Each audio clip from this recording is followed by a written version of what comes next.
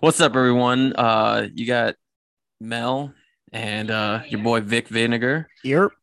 for another exciting edition of Honor Hero Presents Comic Class. This is a show where Mel, myself, and Alex, or when pretty much anyone who wants to join us, gather around. We talk about the latest books that we're reading. We share our thoughts, how we felt about them, what we like about them, and just generally the love we have for these books. We got some really sweet titles to talk about this week. Some really nice. Yeah, Very excited. Definitely very excited to talk about these three books. So please sit back and enjoy. Let's lead things off with the brand new Amazing Spider-Man #1. Oh my God! From the Spidey, a Spidey, a great Spidey writer, Zeb Wells, no stranger to the character, with art by the legendary J.R. John Romita Jr. Only reason I picked it up, honestly. Only reason I picked it up. Absolutely, yeah. That legitimately the only reason I picked it up. I'm very, very behind with Spider-Man. Very, very behind. Yeah. I know Ben Riley was Spider-Man. Yeah, I was reading that run and I completely just fell off because it's like it came out every week, and I'm just like, I'll wait for this in trade. I just can't do this. Right. I need a monthly schedule. I can't pick up Spider-Man every week. You're asking too much for me.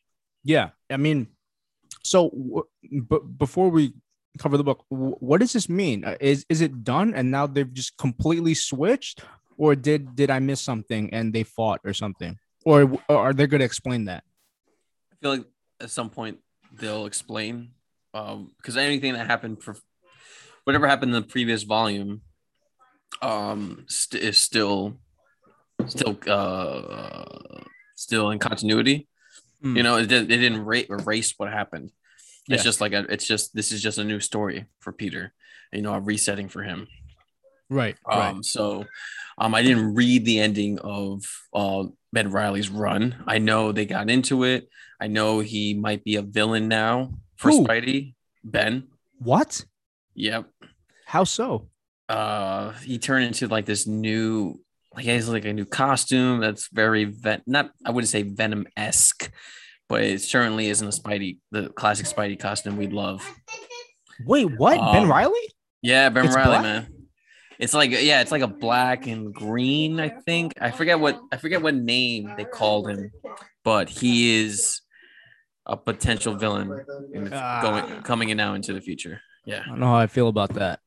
I don't know about. Yeah, I don't know how I felt. I read that. I don't know how I felt about that either, to be honest. So, the longer they keep that out of the book, I think the better, because I don't need that right now. Okay. However, having said that, this storyline is great because you don't need to know anything going into it, because like you have so many questions throughout the entire issue. Right. Like you said, the reason I bought it definitely was because of John Romita Jr. Absolutely. Yeah. He had a really long, fantastic run on Amazing Spider-Man with J. Michael Straczynski in the 2000s. So to have him back on the book, very exciting. Like, I'm just like, yes, please, just draw Spider-Man. Just stay. Legit. Don't go anywhere. I know you spent some time at DC, but Marvel's your home, and I love it when you draw Spider-Man. The thwip, love that shit, man. I'm all about it. So what we saw in the book, just for our listeners who haven't read it, I'm gonna give you the quick rundown. The book opens with Spider-Man kneeling in this like crater outside of New York, like in Pennsylvania, battle damaged. He's in this crater and he just yells out loud. We don't know why.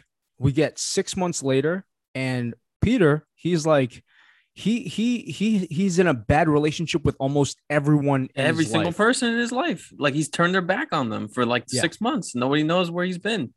Aunt May knows that he's not telling her the truth. He's got collectors coming at him for debts.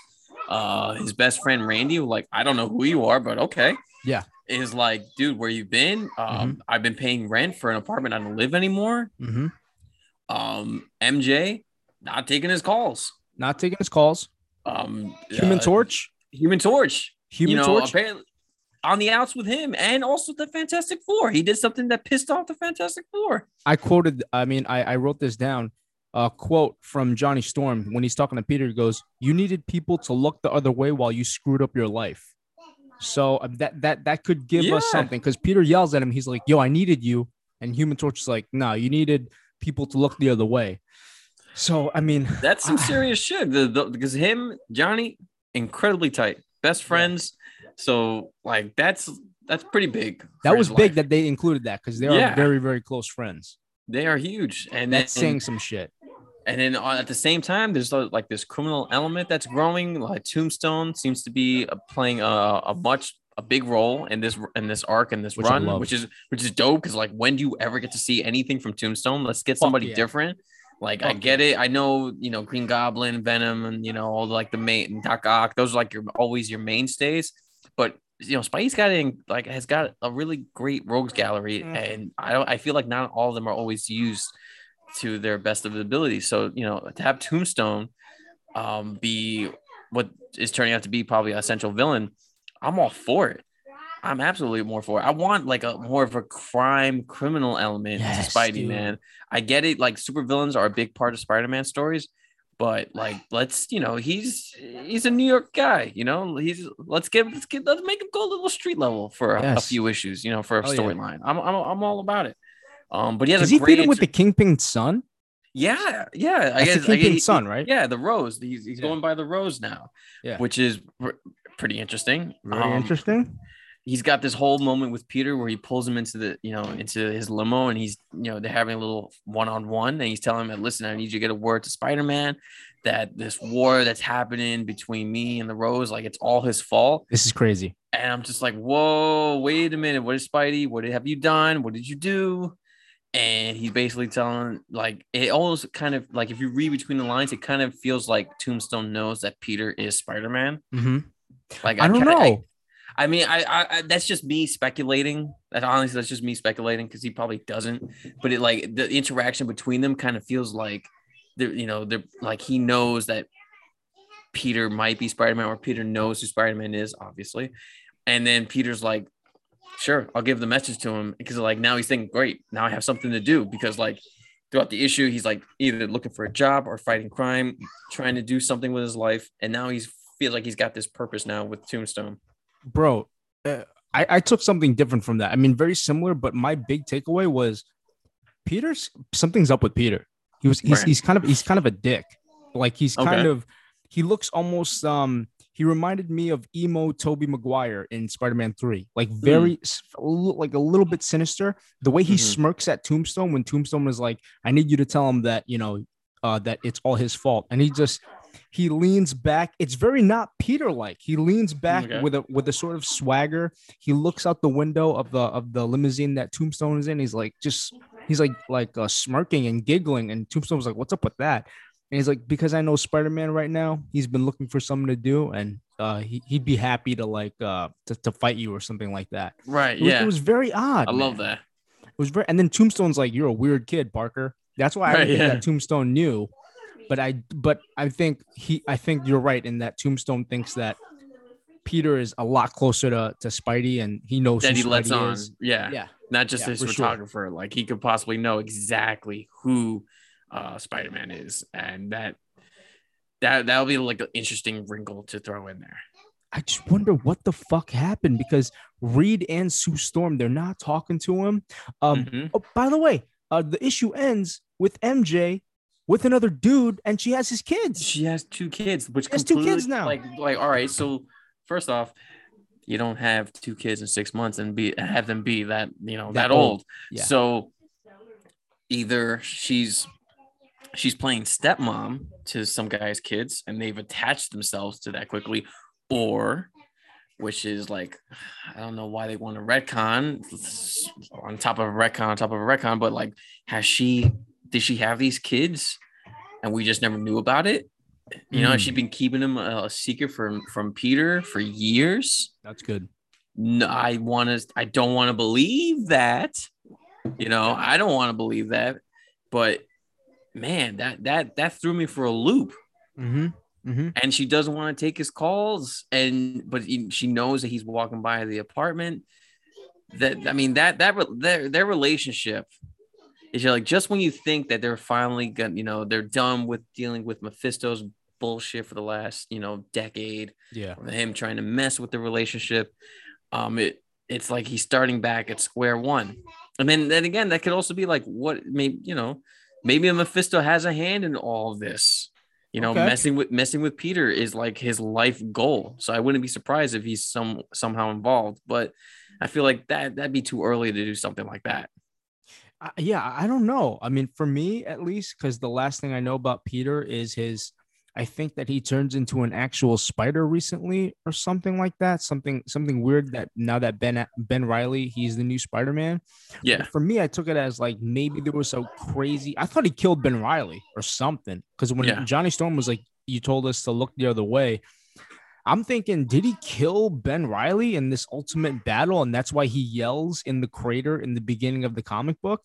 Right. Like, maybe after the battle, he just feels so bad that he just like yells, and he's ashamed that he murdered somebody. Is this like a Man of Steel type thing? Mm-hmm. I don't know, but I love that. I know we talked about before how we kind of hate when they go back to the number one, because it ruins the continuity of the comic books, and they just do it to like get books. But in this case, how they go 6 months later, I kind of like it. It makes sense. Absolutely. Yeah. I do like that. Like, don't automatically start fresh with a story. Start with a mystery. They could have easily done a standard, like a brand new day for Spidey type storyline, or whatever, same old that we've seen before. But to do this and have a time jump, and then have so many people just turn their essentially like not want anything, have a bad relationship with Peter is very interesting. And I'm so interesting, and I'm really looking forward to like that issue alone. It's like, all right, okay, you got me in, you got me hooked. I'll buy the next one. I'll see where this is going. Complete personality change. I will absolutely ride. I'll ride this one out. Yeah, no problem. I got it. Complete personality change out of Peter. Nuts. I'm all in. And yeah, again, you guys can easily just jump into this. It's Amazing Spider-Man #1. John Romita Jr. He's the artist. And another thing that I want to talk about this book was the fight scene. Oh, okay. When Spider-Man stalks them. Oh, so funny. So good. So good. And it just goes to why I love John Romita. This guy can draw Spidey. He can draw those panels. He knows how to like make these fight scenes and make it look so fun. Who the fuck is Digger? God damn it. Who the fuck is this guy? That threw me for a loop. That definitely threw me for a loop. I have no idea who this guy is. He's a somebody, because I Wikipedia'd him, and I'm like, oh, he's been around, but he looks like fucking Killer Croc. Yeah, he does. He's got to be involved in that, like that 6 month gap. I feel like, once they reveal what's happened in those 6 months, we'll get a clearer picture to like who these players are. Yeah. I mean, he definitely exists in the Spider-Man universe. I just never heard of him. Yeah, me either. No, that's literally the first time I've heard of him. But I once I saw him, like, okay, this guy has to appear at some point, like with someone. So all right, I'll let it ride. I thought they were calling the Lizard Digger. I'm like, as soon as he appeared, I was like, oh shit, Lizard. Nice. And then they say Digger. I'm like, yo, fuck is it's like, who the fuck is a Digger? Fuck is Digger, dude? And why does he look just like the Lizard? Yeah, with like a hint of Killer Croc in there. This is weird. Yeah, very, very weird. Very weird. Speaking of amphibians, dude. Oh man. This one's fresh. This one's really fresh because I just finished reading it before we have recorded the first pod. Last Ronin 5 finally came out last week, and it's a very fitting and somewhat touching end to this great story that Kevin Eastman came up with way back when, writing the Turtles, and it's really such a great testament to like how long this franchise has been around and endured, that they did a story like this, which is essentially the Dark Knight Returns for the Ninja Turtles. It's Mikey's like last stand against Hiroto, Shredder's grandson, and it's oh man, it's a great battle between the two of them. Like he's got this liquid metal, T1000 esque type armor, but it's also very like stylized and mimicked out of Shredder's like armor. There's like pieces of Shredder in there, which is like pretty cool. And it's just Mikey now with like all with Donnie's weapon, with like Donnie's staff, Raph's sai, and Leo's broken sword, and he just goes out there to fight them, to fight him one last time. But it was really cool in the beginning where he's having this conversation with his brothers, and he's having this argument with them, and they're calling him like a coward, like, are you scared? Like, I would be out there, I would do this. And he just wants them to like, just to leave him alone, to shut up, like enough is enough, let me do this. And then he just, finally just like yells at them, and then, they disappear finally. He's like, that's when like, oh man, he's probably found peace now. Peace with himself and peace with, letting his brothers go. And that's why he wrote No Peace. Yeah, exactly. Yeah. I just got that. I was literally wrestling with that the whole time. I'm like, oh yeah. I don't know how I enjoyed his last conversation with his brothers. Yeah, you're right. But it made more sense when I saw that what he wrote in the journal. I'm like, oh, okay, that makes a lot more sense. He's not arguing with his brothers. He's just at peace with everything. Yeah, with what happened, and how he lost them. So I'm like, oh wow, that hit hard, honestly. Damn. And then you have Casey and trying to save April, because like now the sewers are getting flooded and the rebellion started. All the while Mikey's fighting Hiroto, and they really don't do much. It really is Mikey's like battle. Casey comes to terms with the fact that she knows she has the mutant gene in her, and that she's special, she has these abilities. Her and April kind of reconcile that kind of fact. And but a lot of the action is really just between Mikey and Hiroto, and so they had this really awesome battle that just goes from like the top of his building all the way down to the street. I love when Mikey says like, like now you're on my, you're on my level. And then you look at the signs, Bleecker. And I'm like, that's where they live. They live on Bleecker. So dope. I was like, that's awesome. By the way, I love how, this whole book was basically a fight scene, and I was so about it. Oh yeah. The whole book was basically them fighting, like making their way, fighting from the rooftop all the way down to what was amazing homage to the Dark Knight, into the mud. Yeah. I was like, you guys are great. That was cool. That was really cool. That was such a cool head nod. Yeah. So cool. And that's where the fight ended, dude. In the fucking mud. I mean, you knew Mikey wasn't gonna make it out of this one, but like, it looks like Hiroto, dies as well.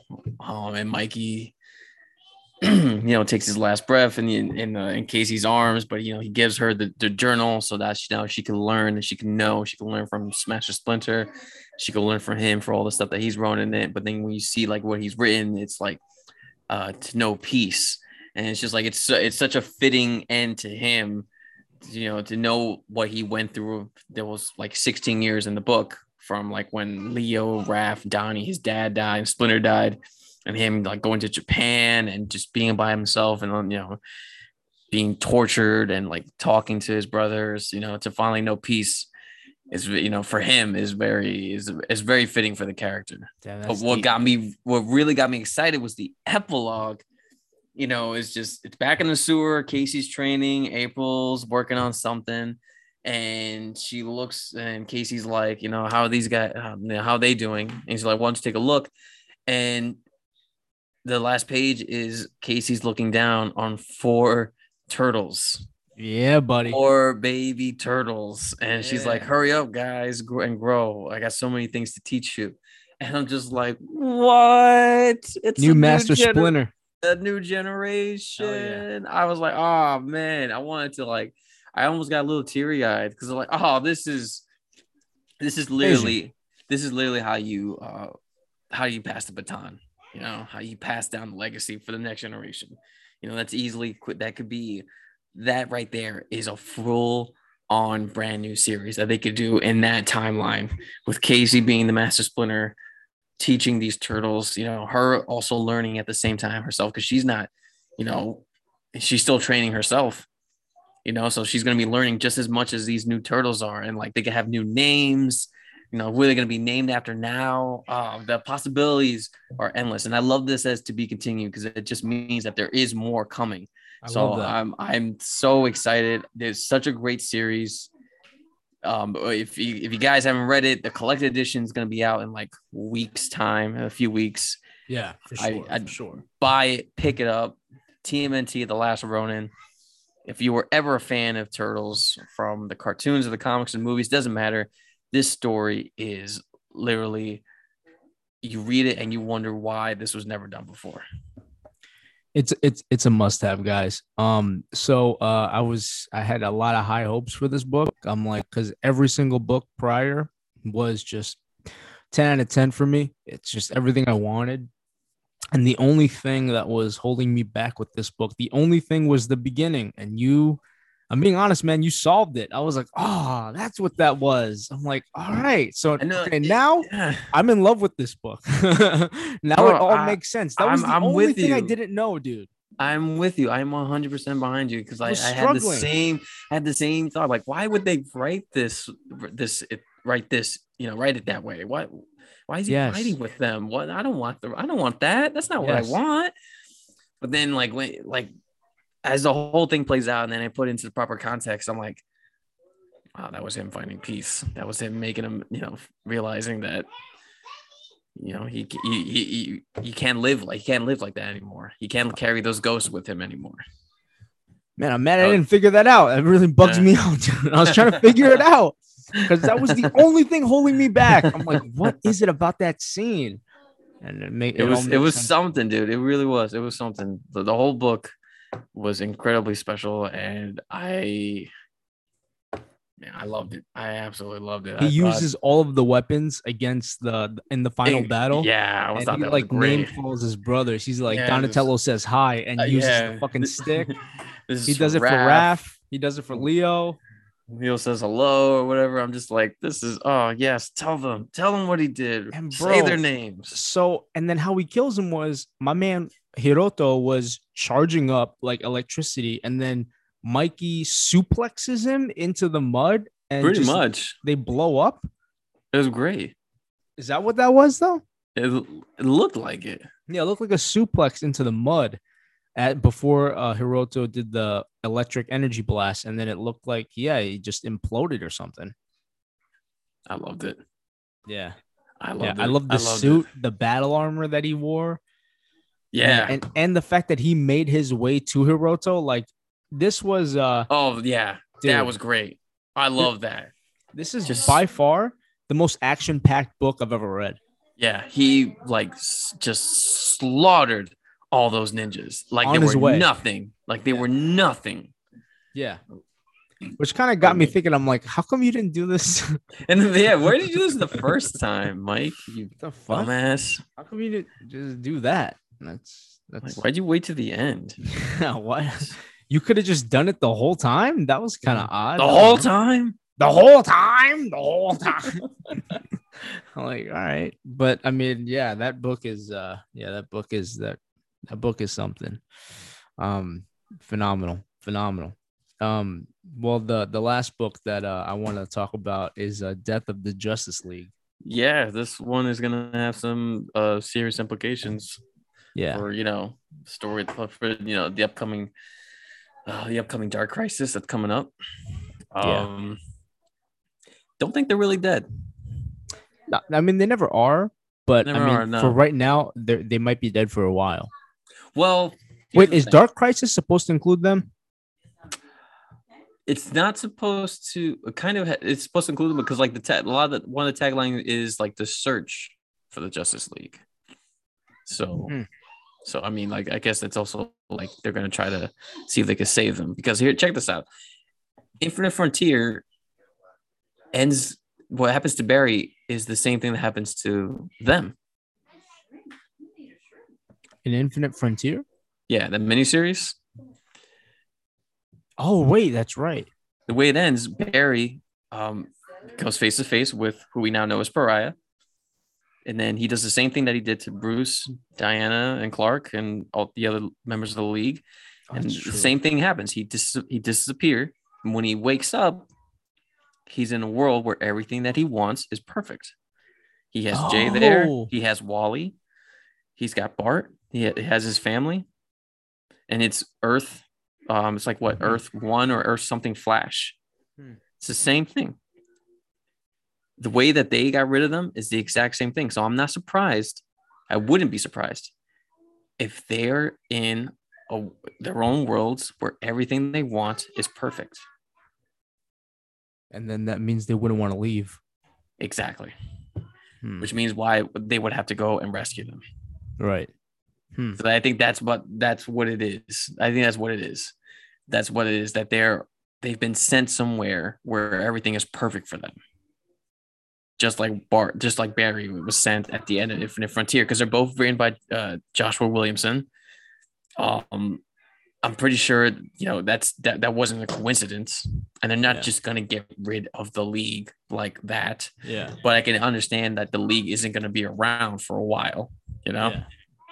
But it's a good lead in to Dark Crisis. The art was solid. Joshua Williamson has been putting in so much work at DC for the last few years, writing, Flash and Infinite Frontier, doing work on Batman and now Dark Crisis, which I'm looking forward to. I think it's going to be fun. It starts in June. We're a month away. We got like maybe 2 1-shots or like one shot and then like a free comic book day tie-in, and then then the series starts proper, and then I'm almost certain there'll be a lot of tie-ins. Like one of the tie-ins is a super, like one of the one shots, it deals with like Superman, and it has like Superman, he has a sidekick, a Robin-esque Superboy type sidekick. Yeah. So I'm thinking like those one shots could be like the worlds that they're in, that they got sent to. When are these one shots coming out? June also? Probably probably during the time of when Dark Crisis comes out. I would say, like, if I had to estimate, I would say like after like issue 1 or 2. So for people who haven't read the book, the Justice League, they're taken one by one, including Black Adam, just wherever they are, they're being taken away. We see Batman being taken away, Hawkgirl, Zatanna, Martian Manhunter, Black Adam, like I said, Superman away from Warworld. Everyone kind of everyone disappears, and they end up on this planet in front of President Superman, aka Black Superman, and also the Rabbit, whatever his name is. Captain Carrot. Captain Carrot. He's with Captain Carrot. He's with Aquawoman. He is not with Thomas Wayne's Batman, because Thomas Wayne's Batman, he's back in his own time, and that's Flashpoint Beyond, which which we are going to be covering, because issue 1 came out today. I picked it up. Issue 1 came out today. Picked it up. Haven't read it yet, so I'm not sure what's the dealio. But I am looking forward to it. I am very much looking forward to it. By the way, everyone disappears. I just want to mention this one thing. So they're choosing members from the Justice League, like top members, bro. Like Batman, Wonder Woman, Green Lantern, Superman. Yeah, no offense. Black Canary? You're gonna take Black Canary? That so disrespectful to Green Arrow, who wasn't even called. The only reason Green Arrow was there was because he held on to Black Canary. He's like, wherever you go, I go. He wasn't even called. They were like, bro, you're whack. You're not that serious, man. Black Canary is where it's at. Like that, I found kind of weird. I'm like, you're not even calling Green Arrow, bro? Really? But anyway, they all get taken away, and they meet the Justice Incarnate, which is President Superman, Dr. Multiverse, Aquawoman, Dino Cop, the Flash of China, which is a girl, Captain Carrot, Thunderer, and Mary Marvel. Mm-hmm. And then they kind of just President Superman lets the Justice League know that they need their help because I want to say Darkseid has been enslaved by the Great Darkness or something like that. Yeah, the Great Darkness. That's what it is. And then all of a sudden, Darkseid shows up with but he's not himself. He's wearing all these chains. He's clearly possessed by something. And he's with like some top villains like Doomsday and Eclipso. Like these aren't villains. These are just like world enders. Yeah, these are the top tier. Yeah, the top best tier of the best of the best. Thanos-esque. Yeah. And he shows up with them and Pariah. Pariah, for anyone who doesn't know, I want to say, what is that? Final? No, not Final. Not Final Crisis. No, Crisis on Infinite Earths. The first Crisis. He played a key role in helping Anti-Monitor. Yeah. Mm-hmm. Yeah. And he's there, and I don't know if is he orchestrating this fucking thing? Yeah. He's been the one that's been like pretty much behind all of this. But, the big bad is the Great Darkness, but Pariah has been orchestrating a lot of what's been happening. Like the gist is that he's the one behind a lot of the DC's biggest events, like Doomsday killing Superman and Final Crisis, like pretty much any big event. It's all because of this guy. So that's how they're tying all the big events. That's why like Eclipso's there, Darkseid's there, Doomsday's there. A lot of the biggest villains from a lot of the biggest stories of DC's history are there, because apparently Pariah is the one that instigated it all. Right. So he brings them over, and then a huge battle ensues where the whole Justice League is kind of figuring it out. And they're like, all right, so Doomsday is not himself. Clearly, he doesn't brawl like this. And they talk about Darkseid, like Darkseid's not like this. So they figure out they're being controlled. And we see Green Lantern, who's like super powered, John Stewart. He's like the ultimate Green Lantern. Like he's insanely powerful. But then the Spectre shows up, and for people who don't know, awesome. Spectre also played a huge role in the past Infinity Wars. I'm sorry, Infinite Crisis. Yeah, I thought of Infinity War because the ending of this comic plays homage to that. But so Spectre shows up and kind of like bitches him, and then Pariah wipes out the entire Justice League, turns them into dust. It's funny because when Spectre shows up, Spectre is like a giant. He's like ginormous. And I don't know if it was Spectre or like Pariah that Batman was going after, but Batman's like, I'm gonna stop you, and he runs at them with batarangs. I'm like, bro, what are you doing? Read the room, man. Sit your ass down, man. Read the room, dude. You got two Supermen over there. Like, come on, man. Like you're smart, but sit down or hide. You should hide. Like, don't be running after these guys with batarangs, dude. Yeah, I thought that was a little ridiculous. Yeah, he gets bitched right away. And then the book ends with they're at we see the new Superman who's Kal-El's son. Yeah, Wally West, Flash. They're all at, I guess, I don't know if it's the new Hall of Justice or something. They look like, I don't know if it's the Hall of Justice, but somewhere where the Justice League congregates. And they hear a huge crash, and Black Adam's he's in the crash, and he's like, the Justice League is dead. That's what was the homage to Infinity War. He's coming. Thanos is coming. Thanos is coming. I'm a good actor. He is a good actor. He's great. He's a great actor. He's a great actor, yeah. But yeah, what's happening in comic books right now is fucking awesome, and I'm really excited for to pick up books this week. Keep reading. Yeah. No, it's a really nice solid week. It's a really good week. We got Batman, Neo Year. Yeah. Batman Beyond Neo Year #2. The first one was excellent. Looking forward to this. Batman Killing Time 3. Flashpoint Beyond #1 starts properly. I'm looking forward to that because it's also, again, being co-written by Jeff Johns. So let's, artwork is not what is not Eduardo Risu. Huh? He only did issue 0. Ah, fuck. Yeah, Who's it's artist? Zermanico. He drew Infinite Frontier, which is also a great artist. Oh yeah, he's great. So I'm like, but all right, not angry at all. Not angry at all. We got a new issue of Righteous Thirst for Vengeance. #7 comes out tomorrow, guys. So we'll be on the lookout for that. Nothing really from Marvel this week. No Hulk, no Thor. I'm thinking next week the crossover between Hulk and Thor comes out. The Banner of War, which everyone is I'm definitely looking forward to.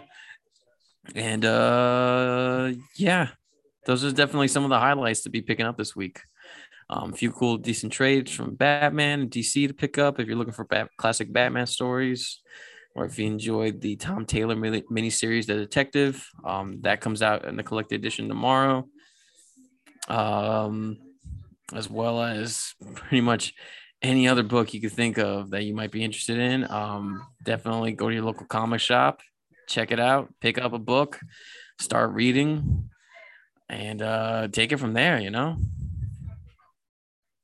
That's the best advice you can give, is like, just go out there, pick up a book, see what you like. Oh, also, Shadow War Part 5, Batman #123 comes out tomorrow. So if you guys are enjoying the Shadow War storyline, which I'm gonna finally catch up on this week, definitely that should be a pickup for all you fans out there.